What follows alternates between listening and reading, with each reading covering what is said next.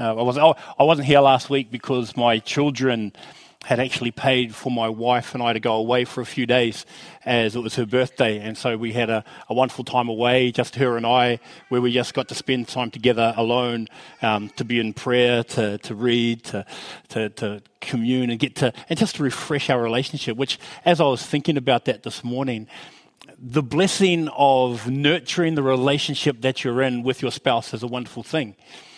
How much more then are we to nurture the relationship we have with our Lord? How much more important then to spend time with Him as He invites us to Himself, to speak with Him, to commune with Him, to hear from Him.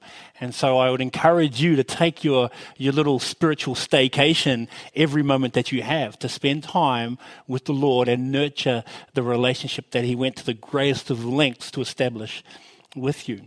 A big thank you to our brother Jono, who shared the word with us last week. And what I like about the scriptures is that although it was written for that church in the first century, or for those churches in Galatia in the first century, those spiritual truths that the Paul communicated in the letter to the Galatians is just as applicable to you and I today.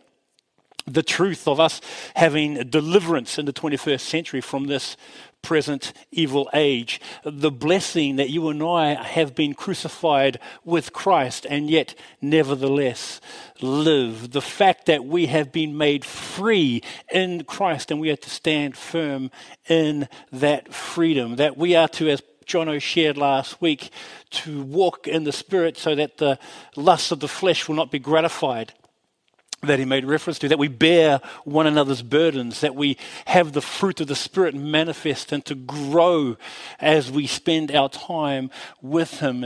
And we see the practical outworkings of this last week, as Jono shared, how that in our support and care and involvement with one another, we can build up the body of Christ. As we move into this final section in Galatians chapter 6 of Paul's letter, there are some more practical expressions and internal attitude examples that we can learn from. And as we learn from them, we can seek to, by the power of the Holy Spirit, apply to our lives as well as we are transformed from glory to the glory of God the Father. And so this morning, as we look at Galatians chapter 6, verses 11 through to 18, I want to share with you three words.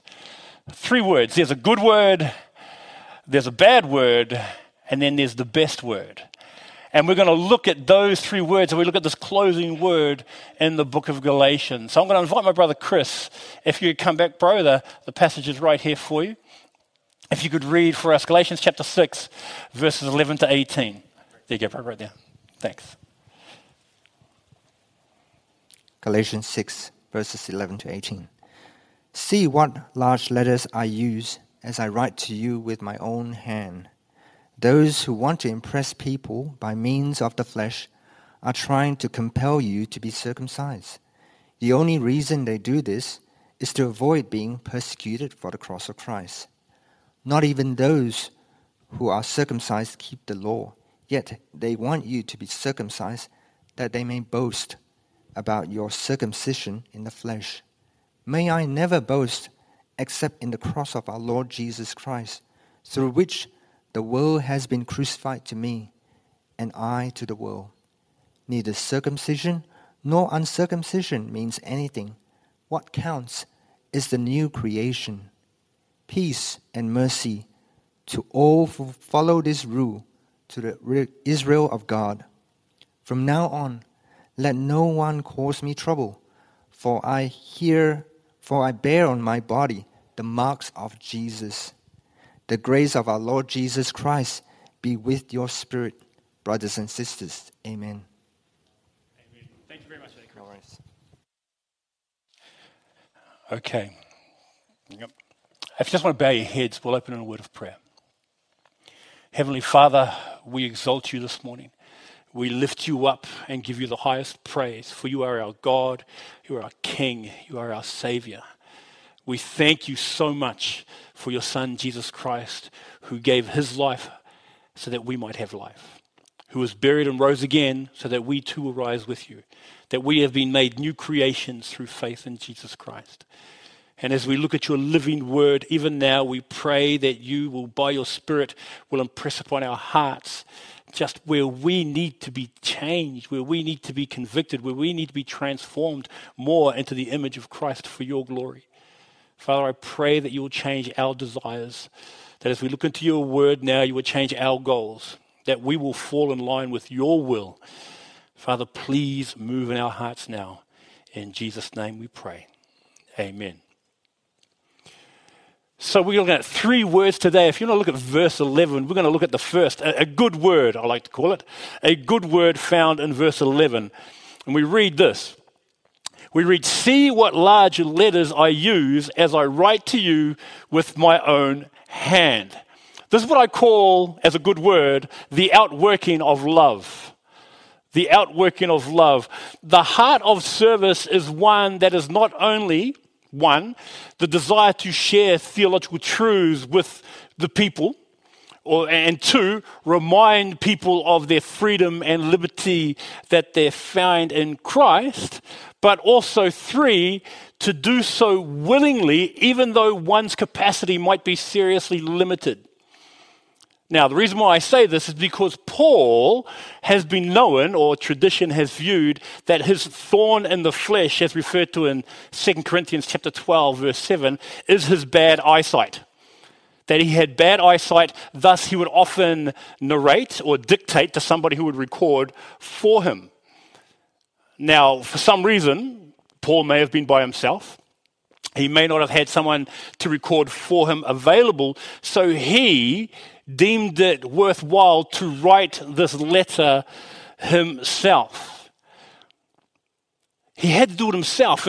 And we all have limitations in our lives, whether they be physical, whether they be relational, whether they be emotional, whether they be professional. But Paul, with the limitations that he had physically, he deemed it important enough for him to personally write this letter for the issues that were taking place in the Galatian churches. He sat there and he worked his way through it. And it didn't matter if he couldn't see properly. He did what he had to do and he wrote big letters. Okay, case in point, I bought myself a new Bible because my old Bible, the print was getting too small. I couldn't read my old Bible in this sort of light. Outside in the sun, it was fine. So I bought a Bible with bigger print. Okay? And so I had to do that. Why? Because I want to be able to read the Word of God. And it doesn't matter, and I think maybe I'll be able to do one of the things I've always wanted to do, and that is wear glasses. I've always wanted to wear glasses. I think it might make me look smarter, but apparently I've worn a pair and someone said, "No, Joe, it just now looks like you're someone that's a bouncer with glasses. That's all it is." Okay? But here's the thing. It doesn't matter. If there's something so important, you'll be willing to do what it takes. If there's someone that's very important, you'll find a way to do it. You'll find a way to rearrange things and sacrifice certain things because someone or something is so important to you. For Paul, the Galatian churches and their welfare was important to him for the glory of God. And so it meant, even though he couldn't see properly, he did what it took to get these theological truths to these Galatian churches so that they in turn could experience once again the freedom that is found in Christ.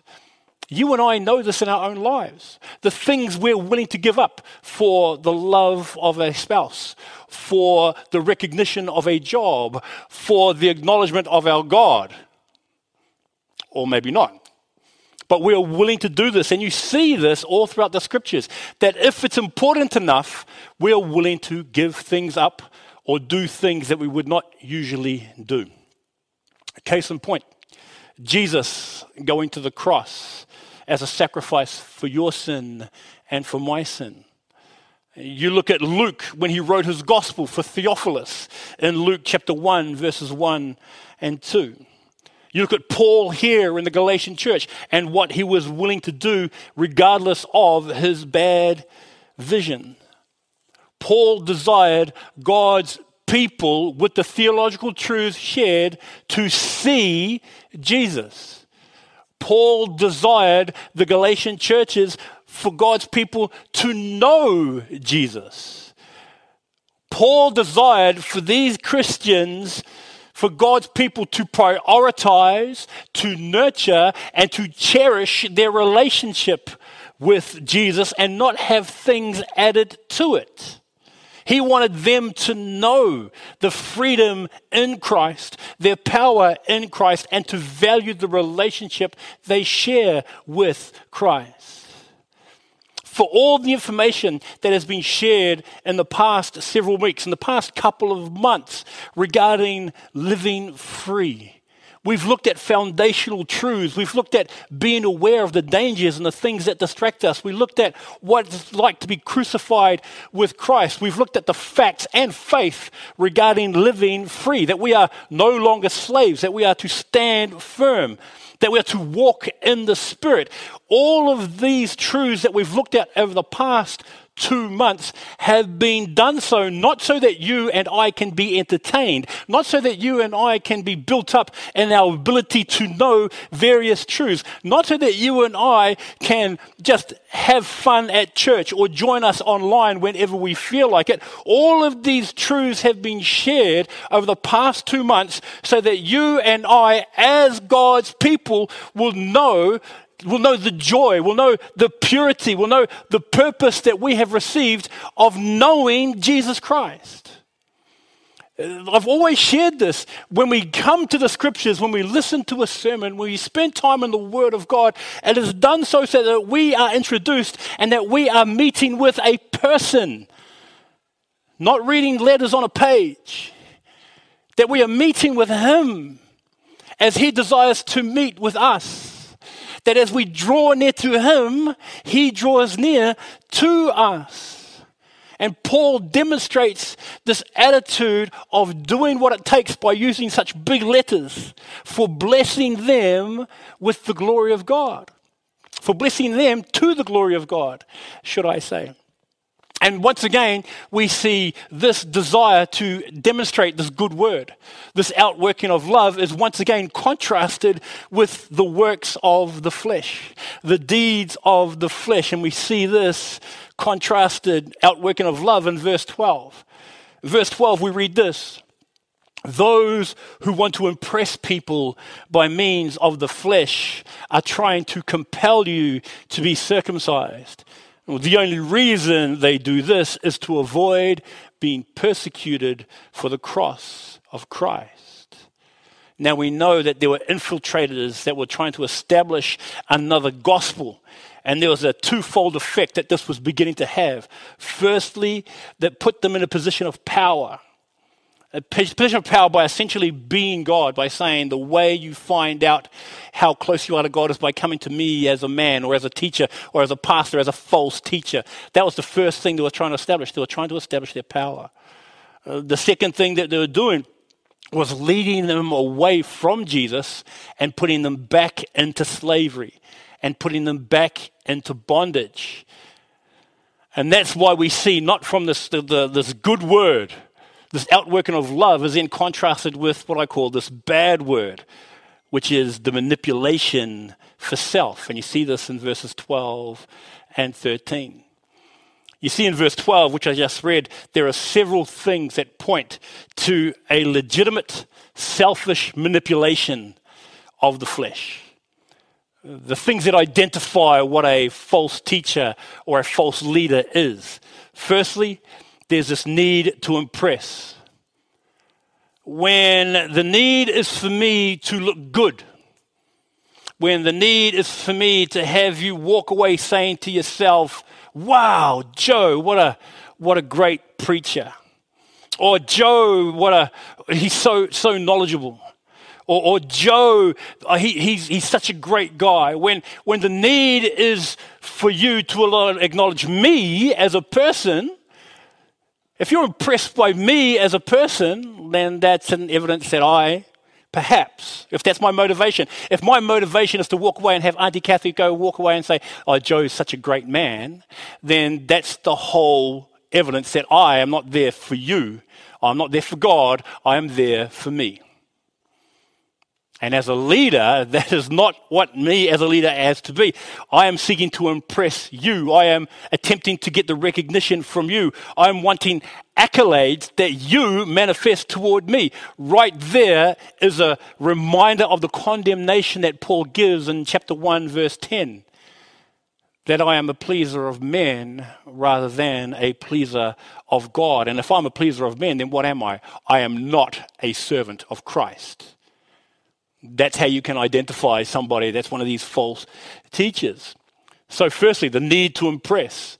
This is where I myself need to spend time in the Word of God saying, Lord, what is my motivation for saying what I say, for doing what I do, for being where I'm being? If it's merely to impress you as a man or impress you as a woman, then that indicates to me that I don't have a right heart before God. This is the thing that challenges both you and I in our personal relationship with Him. Second thing, that impression comes at the cost of others. Placing on you convictions, placing on you standards, placing on you rules that are not biblical. Or they may even be biblical, but they're not in line with God's Spirit. Like in this case, the idea of circumcision. They were saying you need to be circumcised to show the reality of your genuineness of your faith.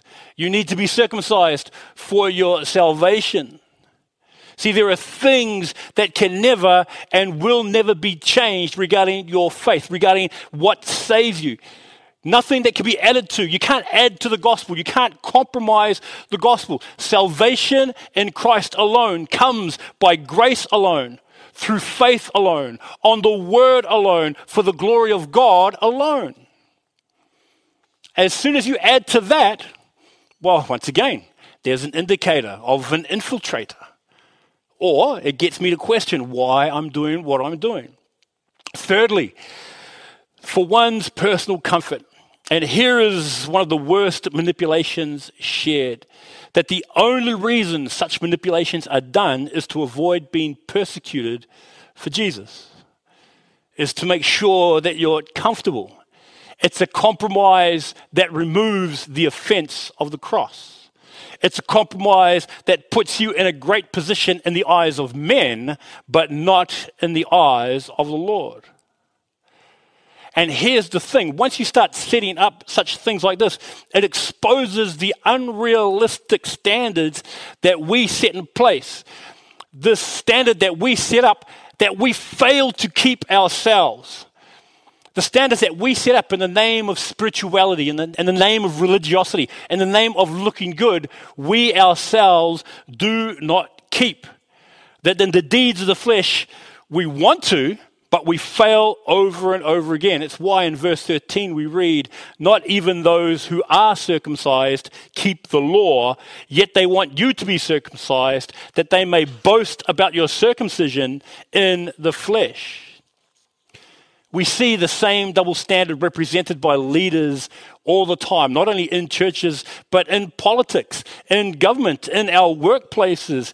The very things you hold people to, you fail yourselves. I remember, I believe, the Californian governor, Gavin Newsom, who was put on a very strict COVID restriction and not saying you're not allowed to do this, that, and the other, not allowed to go out, eat out in restaurants, you've got to be masked. And then you see on the news that he's in a restaurant with 16 other people, no masks, having a meal. The very thing he asked everyone else to hold to, he didn't hold himself. You see this all throughout the world. And you look in Acts chapter 15, verse 10 and 11, you see Paul making the same thing. I'll read it for you now, actually. Acts chapter 15, verses 10 and 11 says this. Here we are. I can now do this because I have a Bible I can read. All right, here we go. Acts chapter 15, verse 10. Now then, why are you testing God by putting a yoke on the disciples' necks that neither our ancestors nor we have been able to bear? On the contrary, we believe that we are saved through the grace of the Lord Jesus in the same way they are. It's that same idea. What you expect of others, you'd fail to keep yourself. Now, We see it in our own hearts when we pass judgment on others around us. And yet we fail to exemplify the same expectation ourselves. We expect people to invest into us, and yet we do not invest into others. We expect forgiveness and acceptance as God showed us in Jesus Christ, and yet remain unforgiving and unaccepting of others. We expect, and I remember saying this, I would often sit there and say, when my brother said, hey, you haven't called, my brother would say, you haven't called to say happy birthday, you haven't called to say this, that, and the other. And I say, well, bro, you've got a phone too. I haven't heard from you in a long time. Well, you know my number.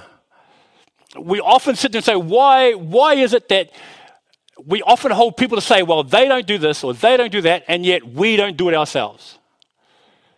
That's something we need to be aware of. This is why the next verse is so necessary.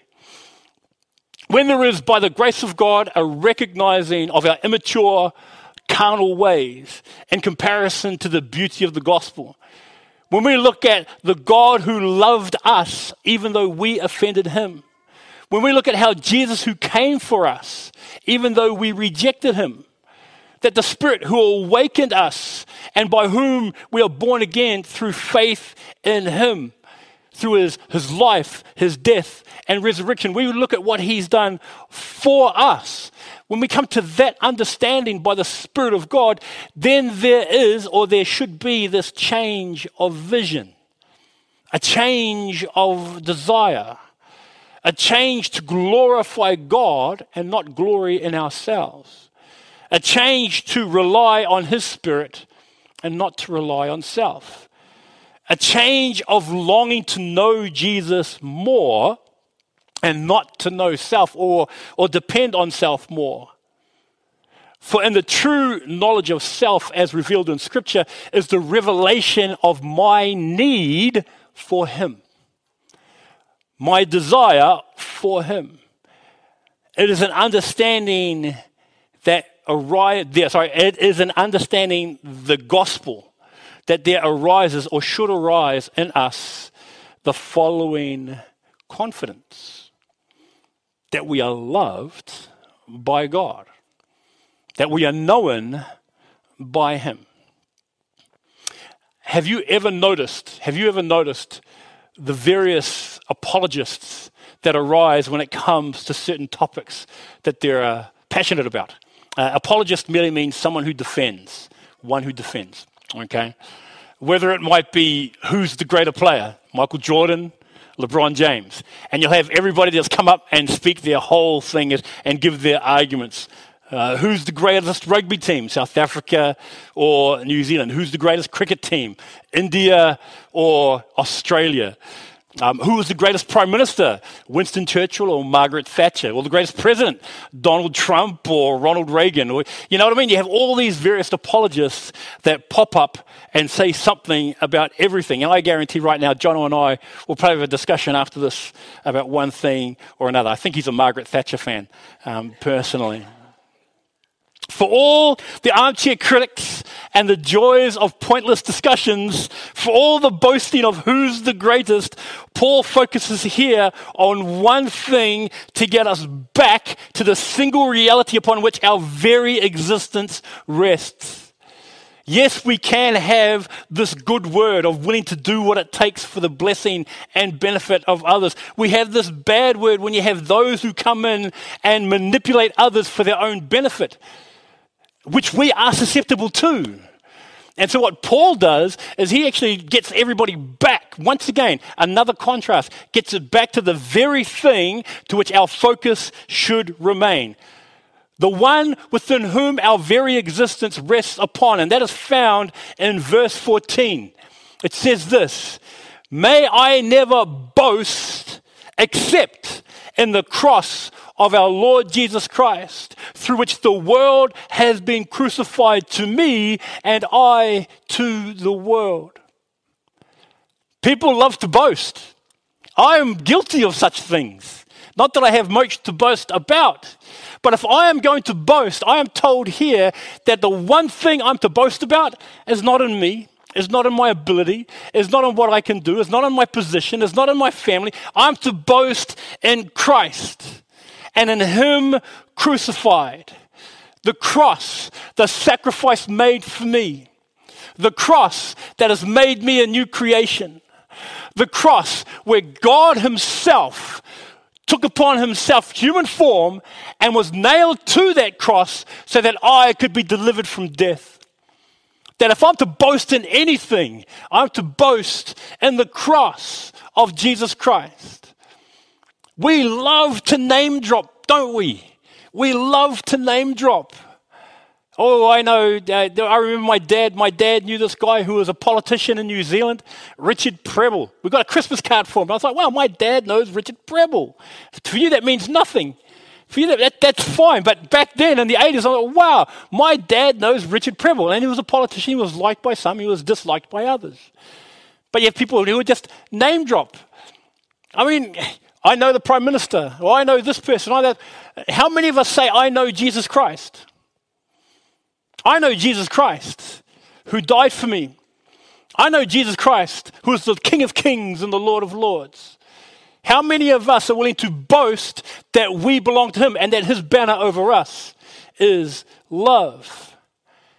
If I am to boast, Paul says, I do not want it to be in my heritage, my education, or my accomplishments, or my status, as he talks about in Philippians chapter 3, verses 7 to 10.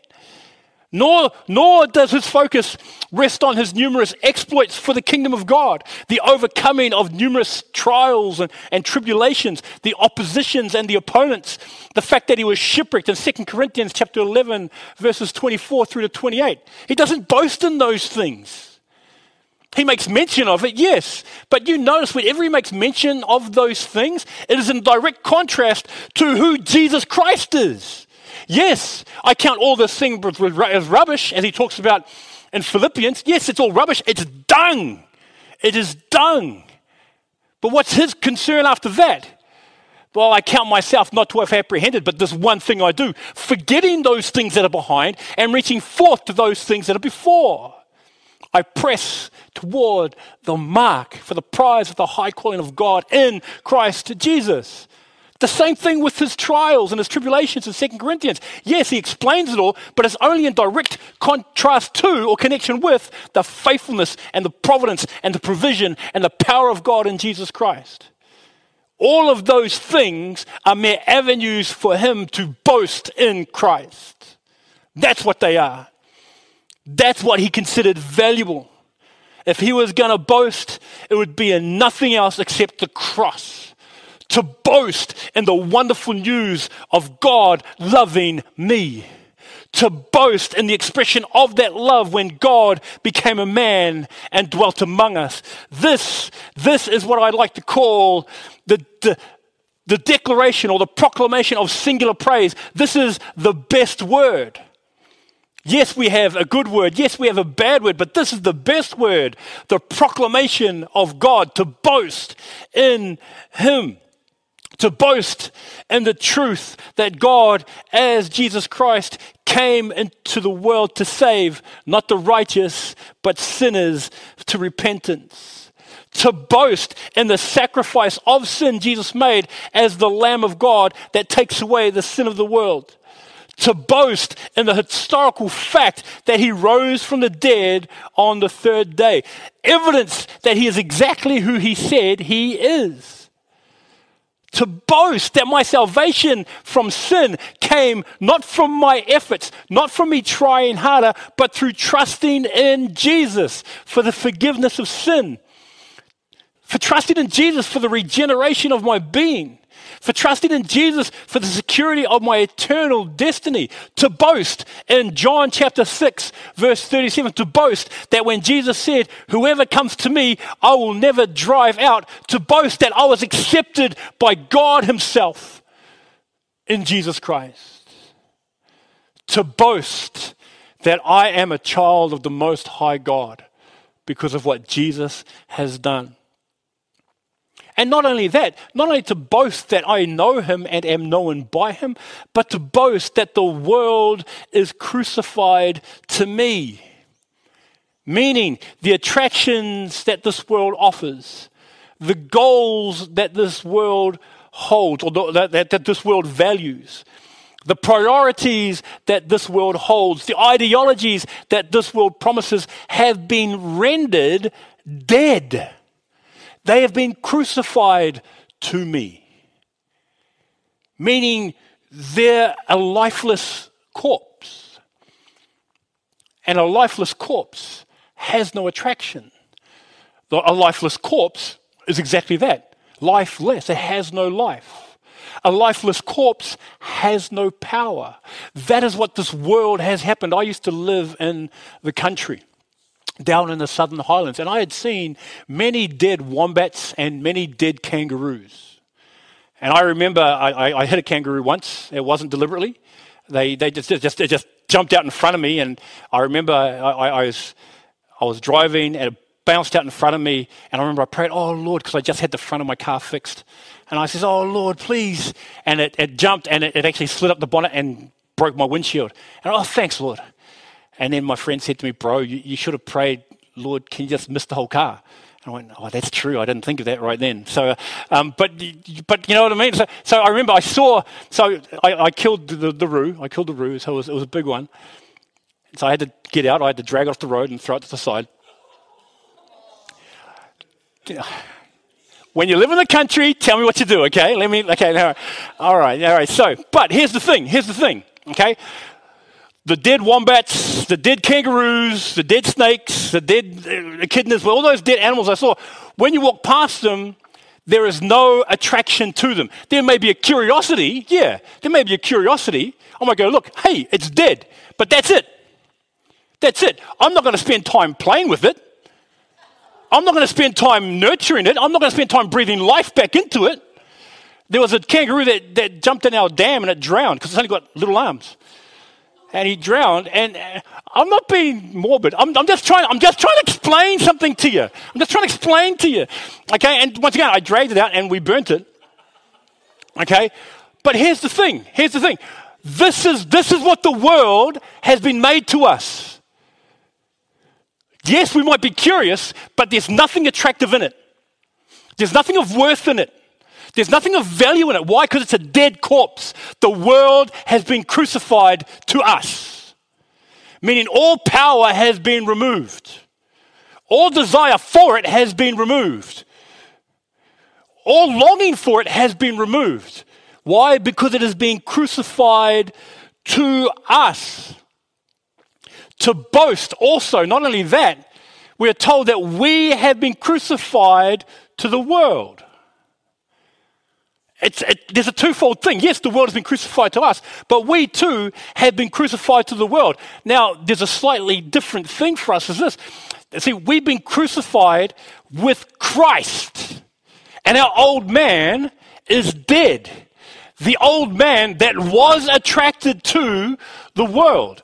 The old man that was or did hold to those old values. That old man that did hold to those old priorities. The old man that used to promote those old ideologies. That old man is dead. But the life of Christ has made me alive. What does it say in Galatians 2:20? I am crucified with Christ. Yes, I am dead to the world, but the life I now live is by what? By Christ who lives in me. Because Christ lives, I live. Because Christ is overcome, I can overcome. Because Christ is victorious, we have victory. Why else would we not boast that we are on literally the winning side? We have the winning team. We have the captain of our salvation that has overcome all things. We've been made new creations in Christ, a new man renewed by the Spirit, a new man alive in Christ. That's something to boast in. To boast in the cross of Christ, for which the world is now dead to us and we are dead to the world. Dead to the world, yes. We are dead to the world, but alive in Christ.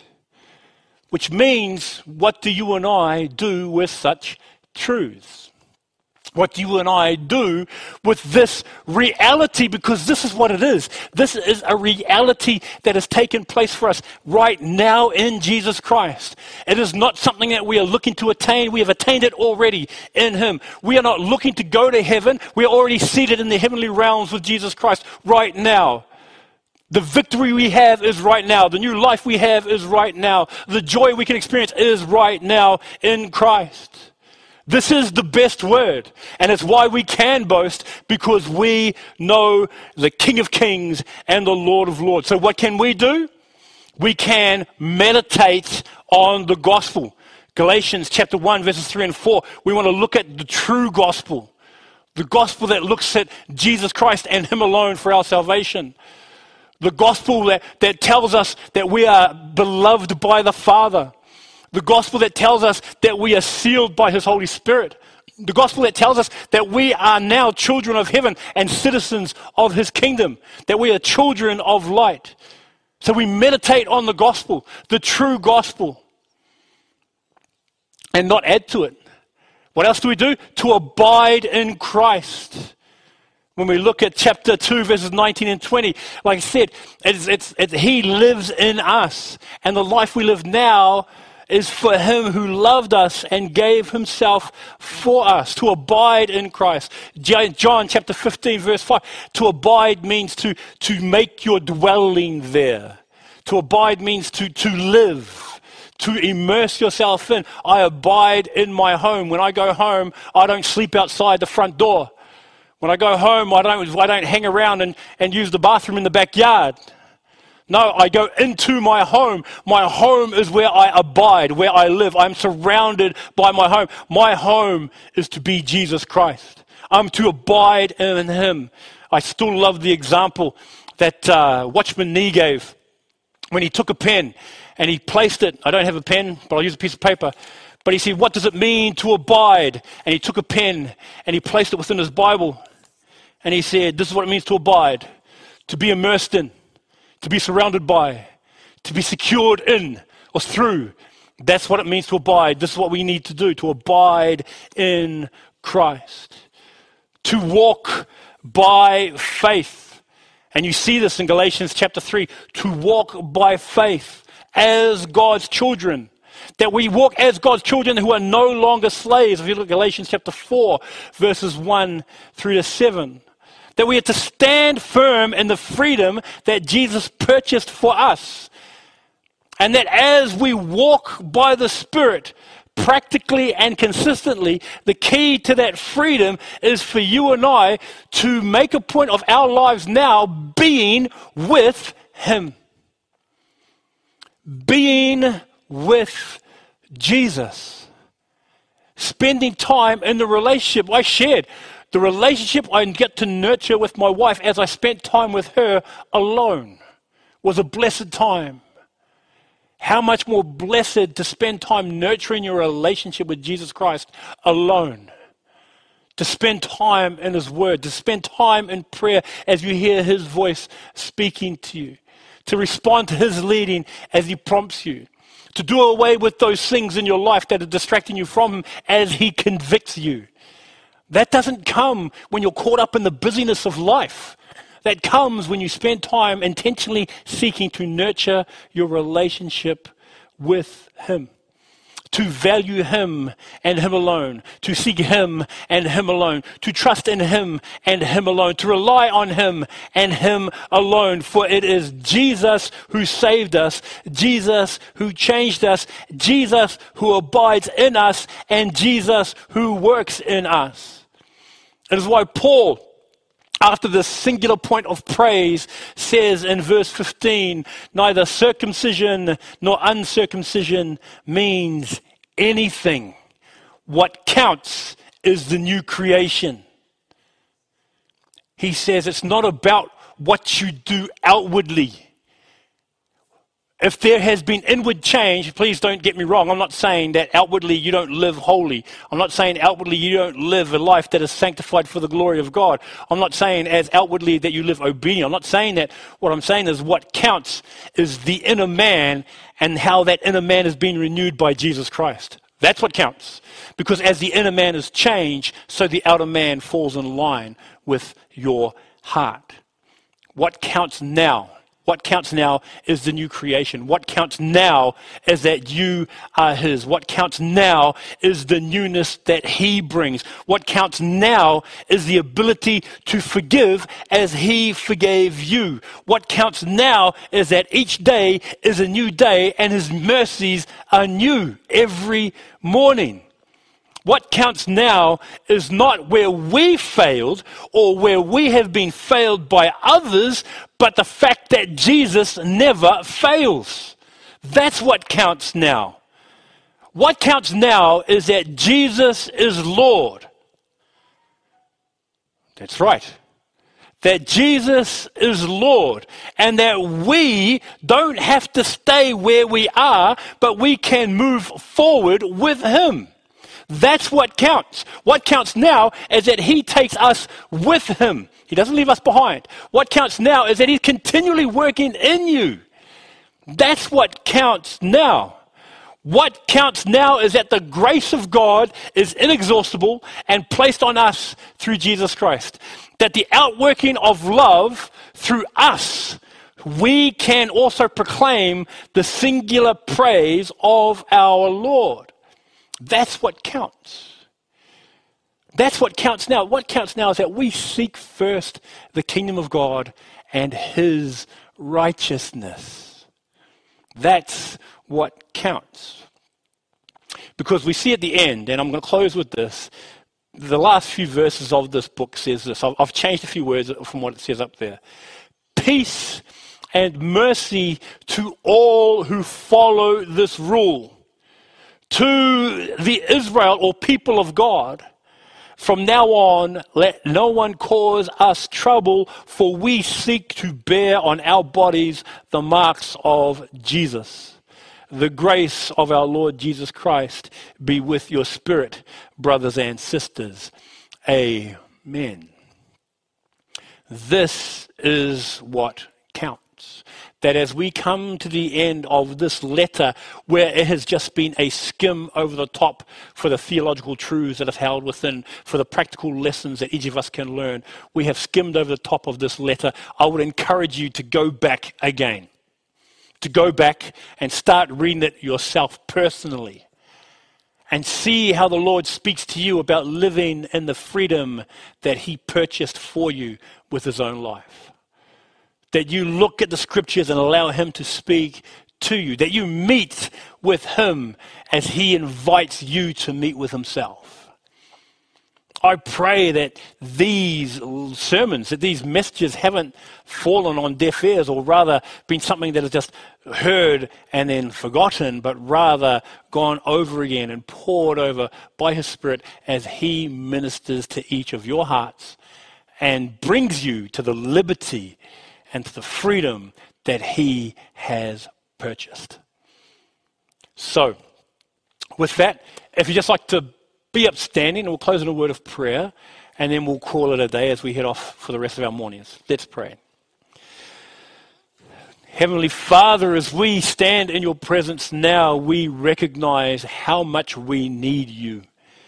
We need you to minister within our hearts. We need you to change our desires. We need you to give us a heart and a spirit that falls in line with your heart and your spirit. We thank you so much that your Holy Spirit dwells within us, who convicts us of sin, who challenges us, but also has sealed us and reveals to us the Lord Jesus Christ. We thank you so much for your word and pray that each day this will not be something held to the side, but spent time in as you speak to us through it. We thank you for your people, for the church, and ask, Lord, that you will bless us through one another as we seek to support one another and move as the family of God in line with your will. Father, we ask for you to work your perfect work in each of our souls. We need your help to do so, for we are beyond our own physical ability to do anything. Please help us as we seek to abide in you. Peace and mercy to all who follow this rule. To the people of God from now on, let no one cause us trouble, for we bear in our bodies the marks of the Lord Jesus. The grace of our Lord Jesus Christ be with your spirit, brothers and sisters. And all God's people said, Amen.